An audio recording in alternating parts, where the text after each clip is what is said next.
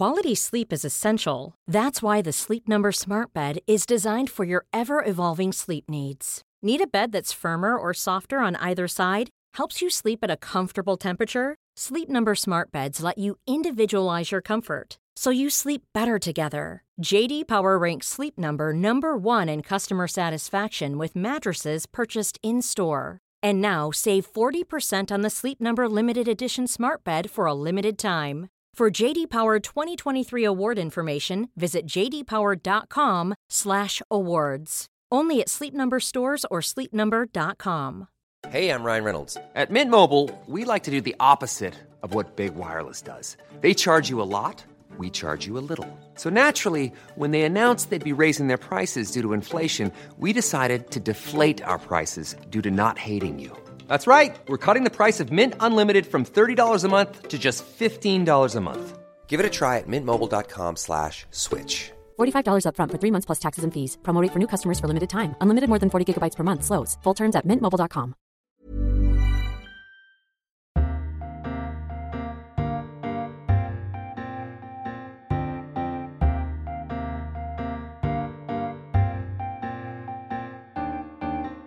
Welcome to a brand new edition of Freedom Books, Flowers and the Moon, the podcast brought to you each week by the Times Literary Supplement. My name is Stig Abel, the editor of the TLS. Joining me this week is Henry James fan Thea Lenarduzzi, who certainly did not confuse him with Nathaniel Hawthorne last week when we talked about him on this show. Yes. And in the heat of the moment, in my defence, yes, I said the Scarlet Letter when I meant the Portrait of a Lady, but it's not as absurd as you are so gleefully suggesting, because in his study of Hawthorne, I think you'll find Henry James did cite that as an influence. He then did, the duskiness and all of that. However, Matt, our very kind producer, edited out the mistake. He did. He has more affection for me than you do. He's a gentleman. He's a gentleman. You, on the other hand, well, let's move on. I'm a cad. It's great news that Thea is such an aficionado, as she would no doubt correctly pronounce, because this week we're devoting this podcast to the wonderful Henry James, who I once wrote 2 dissertations about at university. Such was my admiration for him and my sly indolence in using one set of notes twice. Today we'll be talking about the unlikely prospect of James in Los Angeles. Think Chandler, and then think completely again. And we'll talk about his novelistic output more widely. We'll be joined by 2 Jamesians, Philip Horn and Francis Wilson, who both have essays in the paper this week.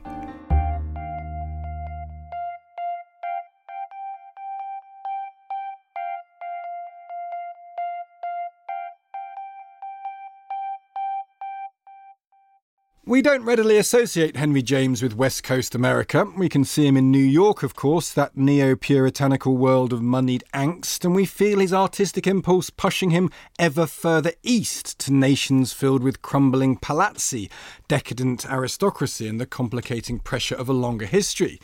When he wrote The American Scene, the dizzying, immensely suggestive work, in the words of Philip Horn this week, a prose poem of the First Order, according to Auden many years earlier, he went no further west than Florida, and many readers probably assume James didn't either, if they think about it at all. But he did, as the Los Angeles Times reported in March 1905. Henry James here, well-known novelist, alone, slips quietly into apartments at the Van Nuys. This is late James, of course, and it's hard to imagine the author of The Golden Bowl finding much inspiration in the underdeveloped streets of Los Angeles. There seems little artistically to connect James with, say, Raymond Chandler, who made much of the smoggy moral squalor just a few years later. And James was far more sensitive to the scene than the citizens. California completely bowled him over, but he was affected by the landscape, the languid lisp of the Pacific, all that nature and climate. It's often amusing to compare James's vision for his work, especially his late work, and its execution. To the master, the ideas behind the fiction always seem simple. The ambassadors, he noted, was very straight. To the red-eyed reader, those monstrously sinuous sentences are anything but. They needed, according to the Chicago Evening Post, as much application and attention as Kantian metaphysics. We feel James retains a scientific precision in his prose and inviolable authority.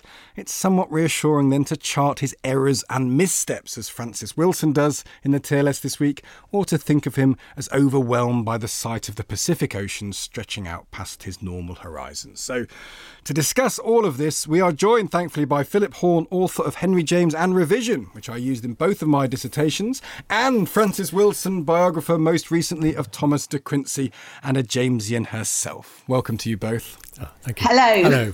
Right, before we're going to talk about all the lovely stuff that you've written, why don't we try and fix where we are with the state of Henry James's reputation? Is he rising or falling stock-wise, do you think? I think we might have come to the end of a quiet period. Really? I mean, there's John Banville's novel, his sequel to The Portrait of a Lady, which came out last year. There's a film of The Aspen Papers with Vanessa Redgrave, which was it Venice? Yeah, that's right. So I think there are a number of things. You got a book out? I got a book out earlier this year. Yeah, which is Tales from a Master's Notebook, which is short stories by contemporary writers based on ideas from James's notebooks that James himself never got round to writing. Why do you think, Francis, we keep returning to him collectively? Because at one level, he's a very Victorian figure. The stories are very complete and of their time. He doesn't necessarily feel like someone who would dramatically speak to our age. I just wanted to address what Philip had just said about the reputation of James. I think it's going to change dramatically with these Cambridge editions. They're so brilliantly done, and they brought James hurling back to us with such force. How have they done that? The precision of the editorial work, the way in which James has been caught out again and again and again as not quite the master he presents himself as being, they're enormous fun. I mean, looking at James's revisions are enormous fun. Looking at his oversights is enormous fun. There's a sense of James at work, and so not the polished, finished James, but James the craftsman sitting at his desk, working away and having blocks and anxieties and making mistakes and having a huge idea that isn't quite managing to come off. So this is, we've got a fully dimensional, many-layered human being here. You mentioned a couple of the key mistakes, Francis. There's the 2 chapters in The Ambassadors which seem to be in the wrong place. There's that critical scene which I mentioned in The Portrait of a Lady, which is based on the fact that one of Madame Merle is sitting down and Osmond standing up in whatever order, and he seemed to confuse that. Yeah, that's very, very funny. I was so struck by that in Portrait of a Lady. That it's a very famous scene. It's the pivotal scene in chapter 30. And I am interested in the fact that the pivotal scenes in The Ambassadors and Portrait of a Lady both take place in chapter 30. Anyway, the pivotal scene in chapter 30 has Madame Merle and Osmond looking at each other, talking face to face. And Madame Merle is looming over Osmond. She's standing and he's sitting. And that's the image. I remember reading it when I was a teenager, and that's the image I've carried with me all my life. And then what you see in this new Cambridge edition is this mistake that James made, where initially, when Isabella sees them, Madame Merle is sitting, and he overlooked, and so he has her sitting, and then suddenly standing. And James overlooked this mistake in his revisions, and it was picked out by an editor some way down the line. And so these things I find enormously sort of humanising of James. And of course, the error in chapter reversals in The Ambassadors is comedic in its insistence. But is that not testament, Philip, slightly to the nature of The Ambassadors, which is we're in late James by that point. It's relatively heavy going at one reading of it. Is it not? I mean, is it hard to say what is the correct order at all for Henry James? Well, I mean, I think the question of whether the order of the chapters is to do with whether one is a retrospective chapter looking back to something that happened before. I mean, so it's complicated anyway. And one's used to those effects in James. That very often you jump ahead and then look back. So, but is he less masterful than we give him credit for? Yeah, I don't give him credit for being completely masterful, just sort of more masterful than nearly everybody else. He wasn't the closest of proofreaders, basically. Well, he was an extremely close proofreader, because I should confess an interest. I'm one of the general editors of the Cambridge edition. Thankfully, Francis lied. Otherwise, this would be a very frosty conversation we're about to have. Yes. Imagine if Francis had said, "You know what? I think the Cambridge edition is really bad this really time." Let me down. Yeah. But one of the volumes I'm doing is the Golden Bowl, and I'd assumed that there wouldn't be any interesting revisions in the Golden Bowl because he published in 1904, and then the revisions of 5 years later. But then there are sentences where there are 13 commas in the 1904 edition, and it goes down to 1 or 2 commas in the New York edition. So, I mean, this was a complete revelation to me. And what was the effect of that? Well, the effect of it is to go from this very broken up style, which you can see why people find it so hard to read, because you're kind of given all these clauses and you've got to try and relate them. And actually, it's almost like James has had some kind of revelation that you could just strip out all of that and read it steadily going through, and the meaning will just... And it's true. I mean, that I'd always read the Penguin edition, which I think uses the New York edition, and it had never given me any trouble. But just thinking about the proofreading side, I mean, to be able to remove 11 commas and still have the sentence make sense is quite a... You know, I mean, you have to analyse the sentence. I suppose that's at the level of the sentence, when I think what I mean was just to have missed so many times the transposition of these two chapters. I think you probably wouldn't have the idea that the chapters could be in the wrong order. He had faith in his editor. Yeah. Mistake. Did you find in your working on the Golden Bowl that James was increasingly interested or disinterested in his own readability? That's a good question. Ooh, yes. Well, I mean, the preface to the Golden Bowl famously has that thing about richly rewarding prose repays viva voce treatment, that sort of, if you read a passage out, then that out loud, that's the real test of how powerful it is. And so he's thinking that in the time of the Golden Bowl. And of course this is the period when he's dictating to a secretary. Everything, all his prose is sounded out loud. Can I ask a Philistine question about the Golden Bowl? Because I've read almost everything by Henry James. Do you, Francis or Philip, honestly believe there is a wide audience of people who will want to read the Golden Bowl in its entirety for pleasure? I think that people will want to read the Golden Bowl in its entirety for snobbish reasons. I think you have to be seen to know your Henry James. I don't think pleasure comes into it, but I think I think pleasure comes into it very deeply for me and for Philip and for you. But I think there is a snobbish value attached to Henry James. And particularly the Golden Bowl, because it is so very, very, very hard. It is a very hard... it's probably in the top 20 hard novels in terms of difficulty in reading ever written, potentially in English. And I mean, I have to say, the thing that got me into reading James was going up to university and sharing a kitchen with somebody who had read the Golden Bowl and was completely insufferable about it. and saying you weren't civilised unless you had read the Golden Bowl and so on. So I went home my first vacation, I sat down for 3 weeks and I read the Golden Bowl and I just was converted. But, I was reading 7 pages an hour. Yeah, maybe. I mean, it's like poetry, But there's nothing more rewarding and nothing at a certain level. It's a really profound pleasure. But so because of that, because the Golden Bowl is so different to early James, do we need to think about, in terms of how James is thought of in the popular imagination and received popularly, do we need to think about splitting him? The style is so different. It's almost like two different writers. Yeah, well, I mean, there's certainly the James of The Turn of the Screw, which continues to have a kind of popular appeal, and they make a film every 6 months or something. And then the Aspen Papers and the Portrait of a Lady, which are Middle James. But also, there's an argument. I mean, you guys might disagree, but it seems to me that in some ways the peak of his novelistic output is the Portrait of a Lady, because it combines both some of the judgment and some of that attenuated beauty of the later novels with still being a great piece of Victorian fiction. You could put against Bleak House, you could put against those sort of baggy monsters of the 19th century. If you had to say, is Portrait of a Lady not the thing you'd hang your hat on? I mean, if I were recommending one James novel to a new reader, it would always be Portrait of a Lady, not the Golden Bowl, I think. Unless they were very snobbish. But, what about you, Francis? Do you think we can make a case that the portrait is at least is the greatest?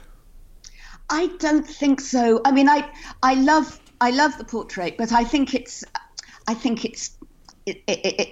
too George Eliot, if you like. I don't think it's Henry James enough. I like James when he gets really, really tangled. Oh my! So you are extreme Jamesian. Is that what you're saying here? You're the three last novels. I am. I like to feel the tension in his writing and the tension in his thought, and I like it when the sentences become really knotty with 800 commas. Really? See, is that just you admiring complexity for its own sake, though, Frances? No, it's not, because I don't like complexity for its own sake. It's something much more visceral than that, and I've never really been able to understand it. But I think it's to do with my dual reading of James. That I always read James's novels alongside the notebooks and letters. And so what interests me is the difference between what he sets out to achieve and what he eventually achieves, and why his descriptions of what he's setting out to achieve are so lucid and so clear and so fluent, and why the eventual product is so strangled. Yeah. And I love what's going on in the space between. Because this idea that The Ambassadors is very straight. It's not straight. It's obviously not straight at all, and it's a very hard. That again, it's late again, so it's a very hard going book. At one level, Lambert Strether, who's the central character, he gives the "live all you can" speech, but he just observes for 400 pages. Yeah, I suppose E.M. Forster describes the hourglass structure in The Ambassadors, doesn't he? So. That it sort of crosses over, that, you know, Strether comes over with one mission, he's trying to bring back the erring Chad, and at the end the erring Chad decides to go back and Strether is trying to stop him, so they've kind of switched positions. I mean, and Forster didn't really like James, but he does describe this as a kind of perfect structure. So, I mean, maybe that's what he means about the straightness of The Ambassadors.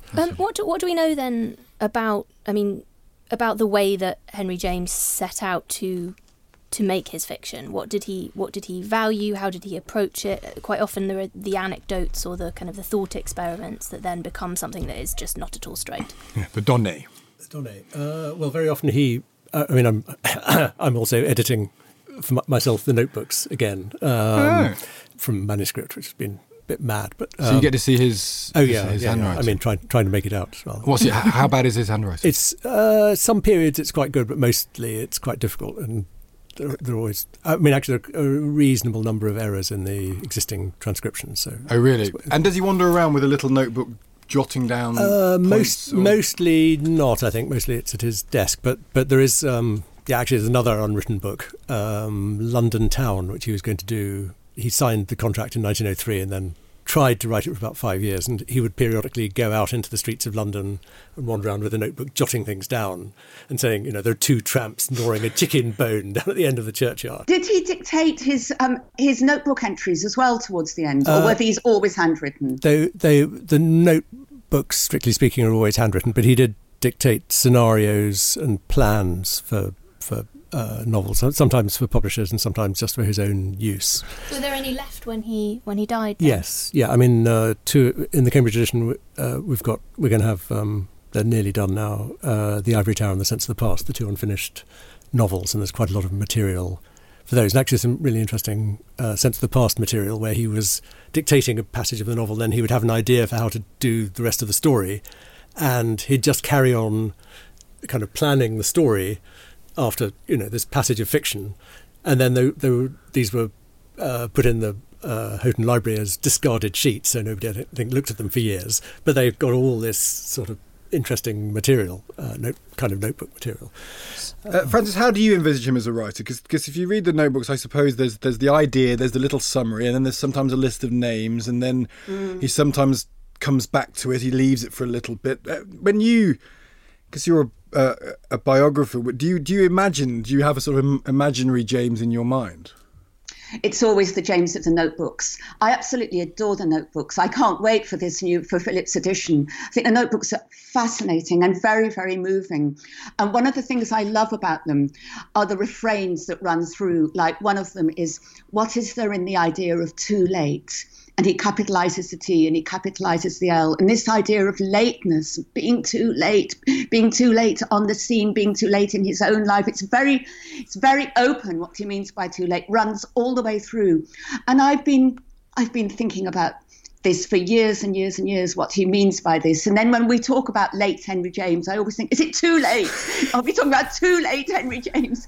What does lateness mean for him? And I wonder with Philip, if I could just ask Philip, are there other refrains which are as haunting and as melancholic that you've detected running through the notebooks as a whole? I can't think of anything as melancholic. I mean, dramatised and all that. I mean, those things. Yes. And the way he talks to Mon Bon, isn't it? His yes. tutelary spirit, who's going to, yes. who's always with him. I mean, they're very, they are very unguarded in a certain way. I think we're going to come back in a moment. We're going to talk about the unknown James, which will take us back to Philip's piece, which is him romping around LA. So we'll come to that next.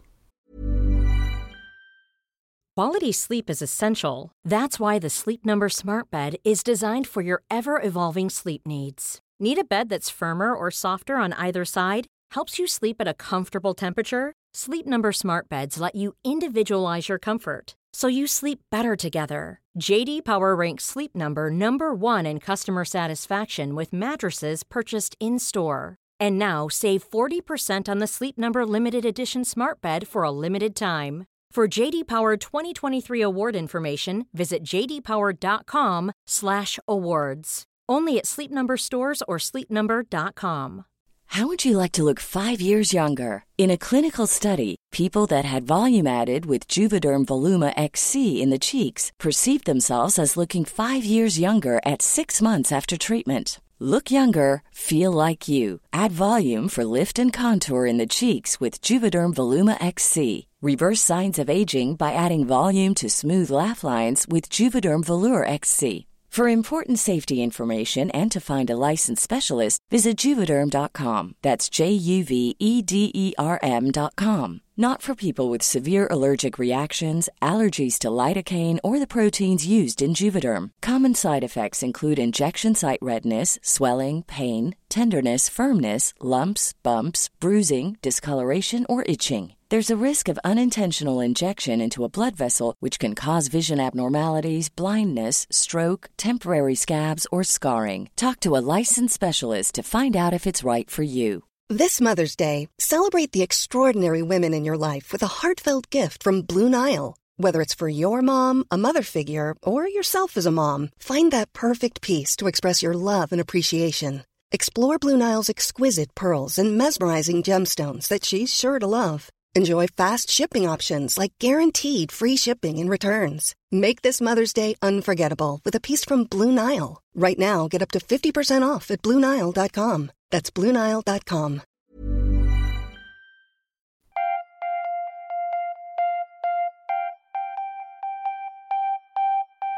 I'm struck, guys, when we talk about Henry James, there's an awful lot. He wrote these voluminous notes, there's letters, he wrote prefaces to all of his novels, or most of his novels, so you actually, where he set down why he wrote them, he revised them.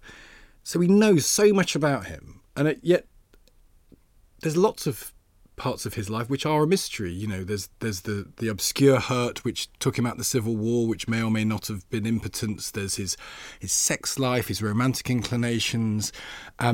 Do you find that odd that we know so much and so little at the same time about him? Is that one of the reasons why we keep sort of endlessly returning to him, like a Jamesian character? I mean, I suppose one thing is just that there are 20 novels and 100 and whatever it is short stories. I mean, there's almost more than than most people want to read. So, but there are these great masterpieces, and so kind of when you've read one, you feel the urge to read more. But there's always this kind of hinterland of stuff that you don't know. And I mean, also, I confess I've been reading James, most of my adult life, and I've forgotten an awful lot. So I keep discovering things that I probably knew when I was 20, but, He's kind of unfair in a way that Jane Austen, for instance, is kind of, her fiction, you can read 6 books and you're done to a certain extent. I know there's some other bits and bobs. But James, has anyone ever read all of James, and then therefore has anyone ever fully understood him? Well, I think that James is very, reading James is very determined by age, and we talk about, sort of early James and middle James and late James. And I think that reading middle James in one's own middle age is a very different experience to reading middle James when you're 18. And the Ambassadors, for example, it's late James, but it's about middle age. It's about a 56-year-old man, and The Jolly Corner is about another 56-year-old man. And I find as I move through my 50s, I'm more and more interested in what James has to say about being middle-aged, and I'd missed all this when I was reading him as a teenager. He's almost prematurely middle-aged, Henry James, isn't he? He is, yes. He feels like he was born with a bald pate and slight angst. Let's talk about let's go to Philip's piece, because I didn't know about this at all. Philip, he went to the west coast of America. We associate him with the East. We associate him with Europe. We don't associate him with downtown LA. Yeah, He I think through an agency negotiated a kind of an amazing lecture tour, which is one of the ways people. It was his way of funding his travels partly, and it was mainly ladies' clubs. And in fact, there were jokes in the press about how only women could understand Henry James.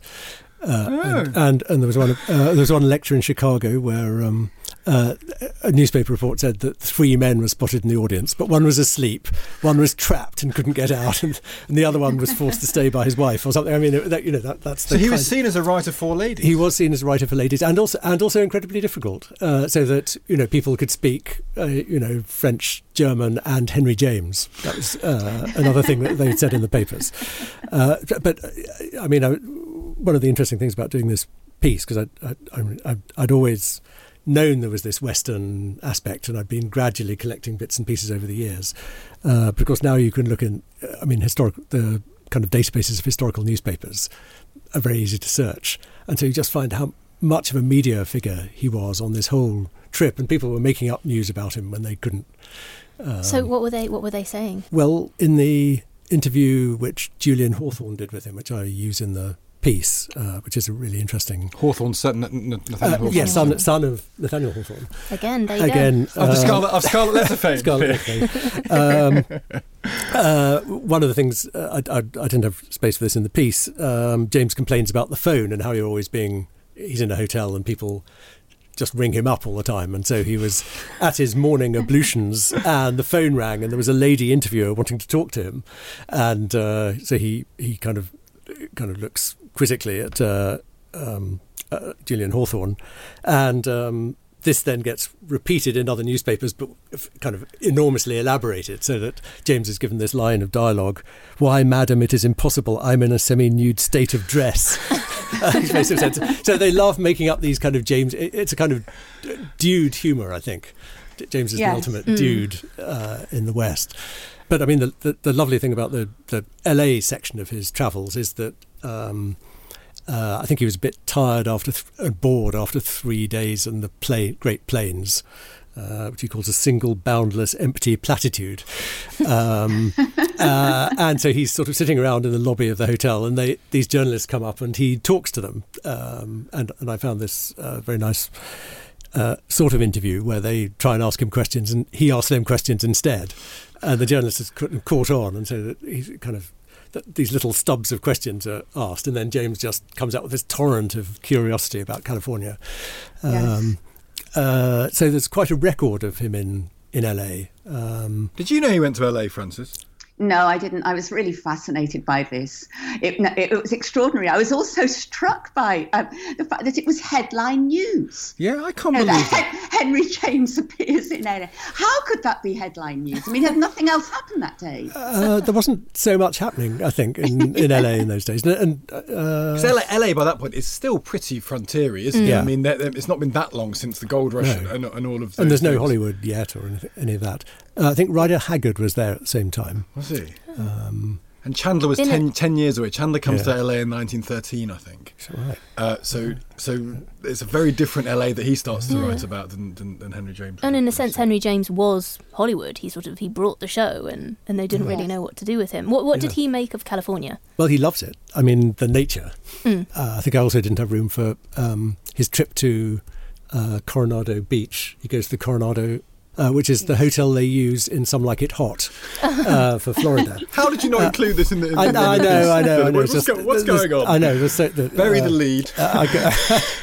And he writes this wonderful, one of the most moving notebook entries in the whole thing, where he remembers going to visit the family grave in Cambridge, Massachusetts, on this cold night just at dusk, and the pink sky and the kind of sun is setting over the Soldiers Field Stadium on the other side of the Charles River, and so on. He's doing all this from this kind of Pacific coast hotel. I mean, I'll keep digging and see how much more there is, but I think LA is the core of it. And he could have continued the American scene, but never got around to it. And he goes to all these interesting places, sort of weird Buddhist educational establishments and so on. Wonderful to have James writing about those. Your piece reminded me of a kind of a Jamesian story, because your piece was about a piece he didn't write, what James didn't write about California. It reminded me of the Jolly Corner, what he might have done had he gone back to New York. Yeah, it was too late. Or he went back too early. Too late. He's an oddly commercial figure, isn't he, I suppose? That's the thing that strikes me, that even in this, it's all about the deal he can strike with the publisher. Every time he has an idea, he's got his agent trying to flog it. I mean, it's for someone who's so auteur in some respects, he's a very commercial figure. Yeah, James. Yeah. I mean, I think Michael Ionesco, in his first book, Friction with the Market, I mean, he was trying to kind of knock down the idea of James as this ivory tower figure who kind of was above the market and didn't care. I mean, James always was trying to do his best. Was he trying to write bestsellers? In one sense, yes. I don't think he went the full... I mean, I don't think he was really prepared to compromise, so he never did. But how bestseller? Do you know this, Francis? How bestseller? I mean, it was Portrait of a Lady with these Dickensian-sized books. I've got no concept of the popularity or otherwise. Do you know, Francis? No, I don't. No, I'd be interested to hear what Philip says about that. Do you have? Is it... What numbers was James selling in? And was he selling primarily to women? I think the highest figures were probably for the Daisy Miller, but then that was pirated, so he made very next to nothing by it. He said. I think Portrait of a Lady was a little bit kind of... It was fine. It was a kind of succès d'estime, but it wasn't... None of them were really big hits. Though the Golden Bowl, strangely, because it came out as he went on tour in the States, and there was all this publicity around him, and I think people were buying it, a little bit in the way they bought Brief History of Time or something, and to have it on their shelves. It's one of the great unread books. Yeah, or probably there are lots of copies with the pages cut for the first 20 pages.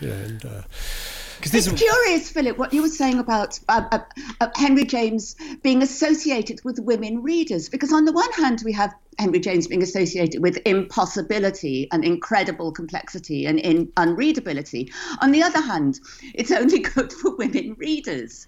And so how can we kind of marry that sense of women readers not having much up top, but only being able to read Henry James? No, that's a great compliment to women readers, isn't it? But it seems anachronistic, I would too big a compliment to women readers. You don't buy it. Time. Yeah, you don't buy it. No, I'm just surprised. I'm surprised that on the one hand we have what's known as women's fiction, which is pretty low down the scale. On the other hand, we have Henry James is read mainly by women. You think, well, Henry James is super overeducated writer. Yeah. So what's going on there? Well, one of my still unwritten projects is a book on Henry James and Teddy Roosevelt, and Teddy Roosevelt kind of hated James's work insofar as he read it, but Mrs. Roosevelt was a fan. Really? They're quite temperamentally opposed, Teddy Roosevelt and Henry James. Yes, shoot everything and ride everywhere. They really are a kind of great double act in a way. But no. I mean, so Mrs. Roosevelt liked James's writing, and I think one of the things in among American writers at the time. This is particularly the Roosevelt circle with Owen Wister and the kind of Western writers. They're very opposed to what they think of as teacups, or kind of the social comedy and all that kind of stuff. That's really a bit unmanly. This is the time of the Virginian, is that right? Yeah. I mean, although Owen Wister actually was very keen on James, and James was very keen on the Virginian. Which is the first. It's the first cowboy story they think. Yeah, it is. They think. But novel readers of that time predominantly women? An awful lot were. So is the form not a female form, Frances? Maybe that's the point, that it was just maybe it was just seen as an occupation for women who didn't work. They had time to read novels. I think that's a really good point, having time, yes. Which you do. And also Henry James being a civilising process. You know, reading Henry James made you a more civilised person. Which improved your manners. Which would be a factor, actually, in America at that time, because you always think that America is a complete country, but throughout Henry James's life, it was pushing west into uncivilised territory. Yeah. Yes, I think that's... So imagine LA were pleased that any New York novelist had made the trip. Yeah. Yes. To come back to the women readers thing, just a second, how did Henry James feel about that? Was he happy with that? Because in your piece, I think it is, you mention that he was going to write more for, I think it was Harper's, and the editor at the time said, "Can you just come at it from a woman's perspective? Can you really hone it for that particular demographic?" And he never did do that. Do you think he tired of it? Well, he had written about 8 pieces for Harper's Bazaar already, and I suppose the pieces he was thinking of were travel pieces, so kind of giving them the woman's angle wasn't necessarily so easy. I mean, the pieces he had written were on the speech of American women and the manners of American women. So they were kind of directly up the Harper's Bazaar street. I love the fact that in that period, if you want to have someone write about women, you get a man to do it. Get Henry James to do it. Yeah. We need something from a female perspective, Henry. We could ask a woman, but actually, would you just give it a go? And he managed to churn out eight pieces on it. I don't imagine he was a very good lecturer. Well, there are differing accounts, not surprisingly. In some places he was thought to be not very audible, and in some places he was thought not to be very expressive. But then other people said if you listened carefully, it was wonderfully rich and suggestive, and they loved it, and they hung on every word. So I've absolutely no idea, because we have no idea what Henry James's voice sounded like even. What do you think, Frances? I imagine you need an attention span of some degree to sit through a Henry James lecture. I imagine listening to Henry James was a bit like listening to Coleridge's Table Talk. That it was just the sentences were too long. I think that's probably right. I've got something crass and populist to ask at the end, Thea, about consigning and picking our favourites. Is there anything else you want to cover? I think we've gone through a lot of James here. Well, yeah, and this sort of goes into what you're about to ask then, because the last week when you asked me to nominate a favourite work, on the spot, cruelly, but which I eventually decided on Washington Square. Yes, I completely agree. I'm interested in the fact that Henry James himself, he didn't like it. I think he chose not to include it in the New York edition that he was preparing towards the early 1900s, 1907 or something, was it? Yeah. Why do we love it? And why did he hate it? I know why I like it. I wouldn't say he hated it. I mean, there were constraints of space for the New York edition, and then I think there's also a little bit of a kind of teleology of he's telling the story of his own evolution as a novelist, and Washington Square doesn't quite fit into it so much because it's sort of more in the Jane Austen. That the narrator is a kind of very a sort of omniscient, ironic, commenting narrator. Probably also Catherine Sloper is not one of these fine consciences in the way that Isabel Archer is, for example. She's not so sensitive to what's going on around her, but I mean. But it's a great achievement, obviously. Why do you like it? Why do you like it, Dan? I like the simplicity of it. I like how muted it is, and I like Catherine as a heroine. Why do you like it, Frances? I like its cruelty, and I like the way that Dr. Sloper looks deeply into the suffering that he's caused. Yeah, I think it's about a brilliant study of domestic cruelty, and I like its length and I like its New Yorkness. Yeah, I think it's perfect. New York in evening in it is brilliantly done. I think. And there was the excellent film as well, wasn't there? Was there? The Heiress. Yeah. The fact that it's been filmed so well. Was it The Heiress? Exactly. Yeah, with Olivia de Havilland. Montgomery Clift. Exactly. And Ralph Richardson. Yeah. Exactly. And I think that's helped enormously with making the book accessible. But the film is wonderful on its own. I remember seeing the film without knowing that it was that it was Washington Square. And there have been so many, and you mentioned this at the very beginning, actually, Philip, about the new Aspen Papers film. There have been so many successful adaptations of James. Is it just that his prose is just so? He's the least filmic guy. I find it. I don't think so. No, it's so. Well, he's terribly interested symbolism. in point of view, and that works very well with film if it's done right. I mean, there was a book on Henry James and Alfred Hitchcock. Yeah, but I guess the reason he failed in the theatre was he was incapable, it seems to me, of telling a clear, action-based story, which is one of the factors in film as well, isn't it? He wouldn't have written a good film. I've got a slightly guilty liking for the plays. The American I thought I quite enjoyed. Yeah, so. I mean, most of them are comedies, and they're actually quite funny. I mean, if the more serious stuff is very dated. But he couldn't make it in the theatre. He failed there. Francis talks about that briefly. Would he have made good films? He probably wouldn't, would he? Not by himself, no. Right, my crassly populist thing to do, I'm going to start with you, Francis, is you have to name one book that you can if you can never read Henry James again, only one book that you'd pick, and one book that you would consign to eternal darkness as you wish he'd never written. Oh my goodness. Well, I think the book has to be Washington Square. To keep, okay. To keep. The one I consigned to The Tragic Muse. Oh, no. Oh, you've broken Philip Horn. Philip Horn's edition. To consign my edition. Why The Tragic Muse? I just can't get on with it. Yeah. I can't get on with it. I've struggled and struggled and struggled. And even though I like the difficulty and I like the pain thresholds, I can't do it. I can't get through it. It's his funniest novel, I think. Philip, it's gone. It's gone. I know. Okay. Name one to keep, one to consign. Well, to keep The Golden Bowl, probably, because you never feel you've quite cracked it.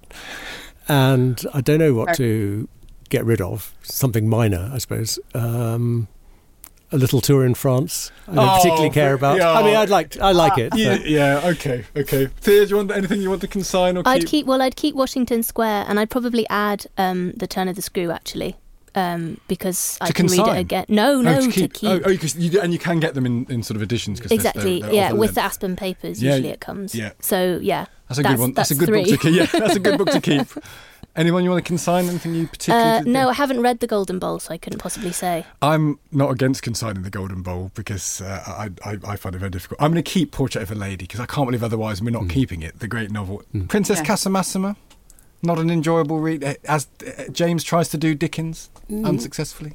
Not very. It's I just reread it. It's very disturbing, I think. Yeah. But no, it's not. I don't think it's anybody's favourite. No, you're not going to throw anything at me for that. No. Thankfully, Francis, you're in New York, so you can't. Philip can't throw anything at you for The Tragic Muse going after he's so painstakingly edited it as well. Oh dear. Well, I'm sure. His edition will transfer. Stop trying to say editions, Francis. It's all right. Yeah, Philip, what have you said to it before we came on air? That's all we've got time for this week. I think we've definitely covered Henry James. Our thanks go to Francis Wilson and Philip Horn. Make sure you're subscribing not only to this podcast, but the TLS itself. This week in the paper, we have a Middle East special section touching on Turkey, Iran and terrorism. Next week, the paper has a history special, so we may drag onto this podcast history editor and Arsenal fan David Horspool, or we may just abuse him from afar. We haven't worked that out yet, Thea, have we yet? No. We like to keep things unprepared here. Flexible.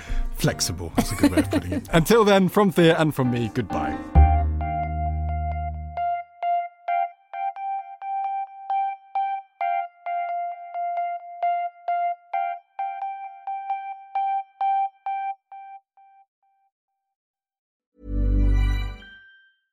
Flexibility is great. That's why there's yoga. Flexibility for your insurance coverage is great too. That's why there's United Healthcare Insurance Plans.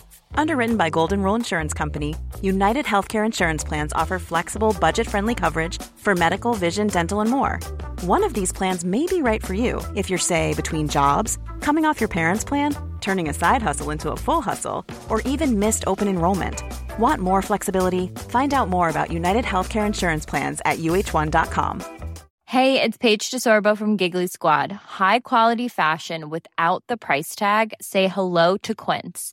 I'm snagging high-end essentials like cozy cashmere sweaters, sleek leather jackets, fine jewelry, and so much more. With Quince being 50 to 80% less than similar brands. And they partner with factories that prioritize safe, ethical, and responsible manufacturing. I love that. Luxury quality within reach. Go to quince.com/style to get free shipping and 365-day returns on your next order. Quince.com/style.